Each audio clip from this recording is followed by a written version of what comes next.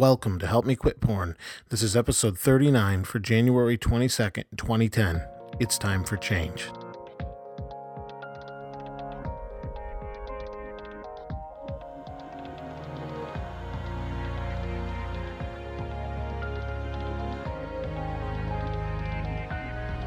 This is not your typical podcast.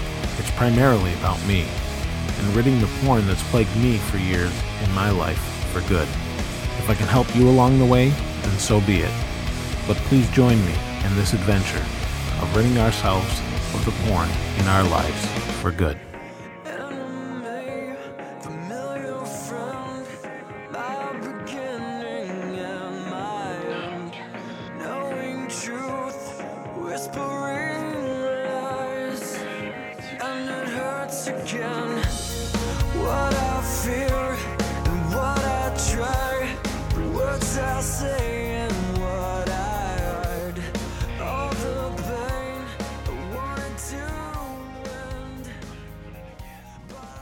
Hello and welcome back to the podcast, or welcome for the first time if you haven't been here before.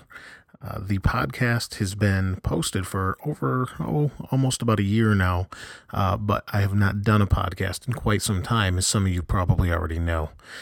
It's been over 6 months, and a lot has changed, at least for me, with my walk with God. So I want to change the podcast up a little bit in that I don't want it to just be for me, as the beginning of the intro says, but I want it to be for you also. But just to give you a little bit of information, this past year, we've had over 30,000 listens and over 5,000 subscribers. So you're definitely not alone. If you've thought, maybe I'm the only one with this issue, or people, or I'm being secretive and I don't want anybody to know, or trust me, there are plenty of people that email me. There are plenty of people that, subscribe and listen to this daily. So I'm not saying that to boast. I'm saying that there's plenty out there just like you and just like me that deal with this issue either daily or every few weeks or whatever it may be. For myself, I've had a lot go on. I've actually moved in the last time I spoke to you to a different area, a different city actually. A lot of different things have gone on spiritually. I've been more into the Bible, and my perspective has changed quite a bit. So today, this particular podcast isn't going to be terribly long, but I want to tell you what's been on my heart and kind of share that with you. Recently, I've been reading some things, not just about end times, about, what God expects of us. And, one thing that's really been drilled into my mind is the implications of being a Christian.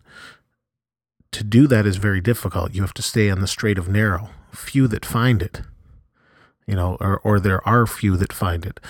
It's very difficult to stay on that path. And at least for me, I have a very hard time with that.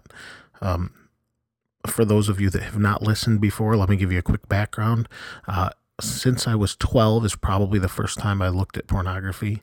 12, 13. I'm a little over 30 now, and there was only a time period in my life where there was 1 year straight that I didn't look at pornography. I've lived as a Christian my whole life, but I haven't really been a Christian because of this. You would be surprised to know how many people in church actually deal with this as well. So let's move on from there. I do have a verse I wanted to share with you that is from 1 Peter 1:13. I'm actually using the New Living Translation just because it may be easier for some that aren't as familiar with the Bible. I prefer King James, actually, more recently as to its accuracy, but I think for a general understanding, this is probably the way to go, at least for right now. This is 1 Peter 1:13. So think clearly and exercise self-control. Look forward to the gracious salvation that will come to you when Jesus Christ is revealed to the world. So you must live as God's obedient children. Don't slip back into your old ways of living to satisfy your own desires. You didn't know any better then, but now you must be holy in everything you do, just as God who chose you is holy. For the scripture says, you must be holy because I am holy. Again, that was 1 Peter 1:13, and it's worded a little bit differently depending on the version. Pardon me. So definitely check that out yourself. But I think that's of utmost importance, especially today. There is so much coming at us constantly with internet media. At least myself, I'm very heavily involved in the technology world and aspect of things. This is not my only website or my only thing I do online. I have a couple of websites and that sort of thing. And I am bombarded by stuff constantly. And I'm really starting to rethink that because it's not about stuff. It is about God and people getting to him, ultimately. We do not want to end up in the wrong eternity. Whatever your beliefs are or not on that at this particular point, you need to know it's real. If you believe in the Bible says it's real. You can't believe one part of it and not the other. So, there's a heaven, there's a hell. We may not fully understand all that there is for either place, but God says, be holy, for I am holy. Don't fall back into your old ways. For me, those old ways are looking at pornography and lust and that sort of thing.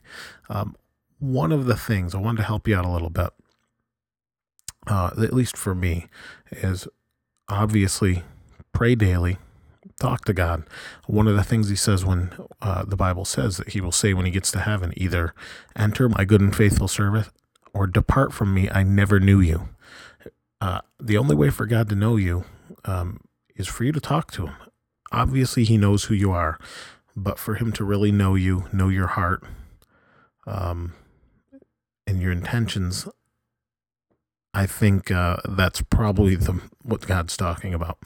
So pray, live as a Christian.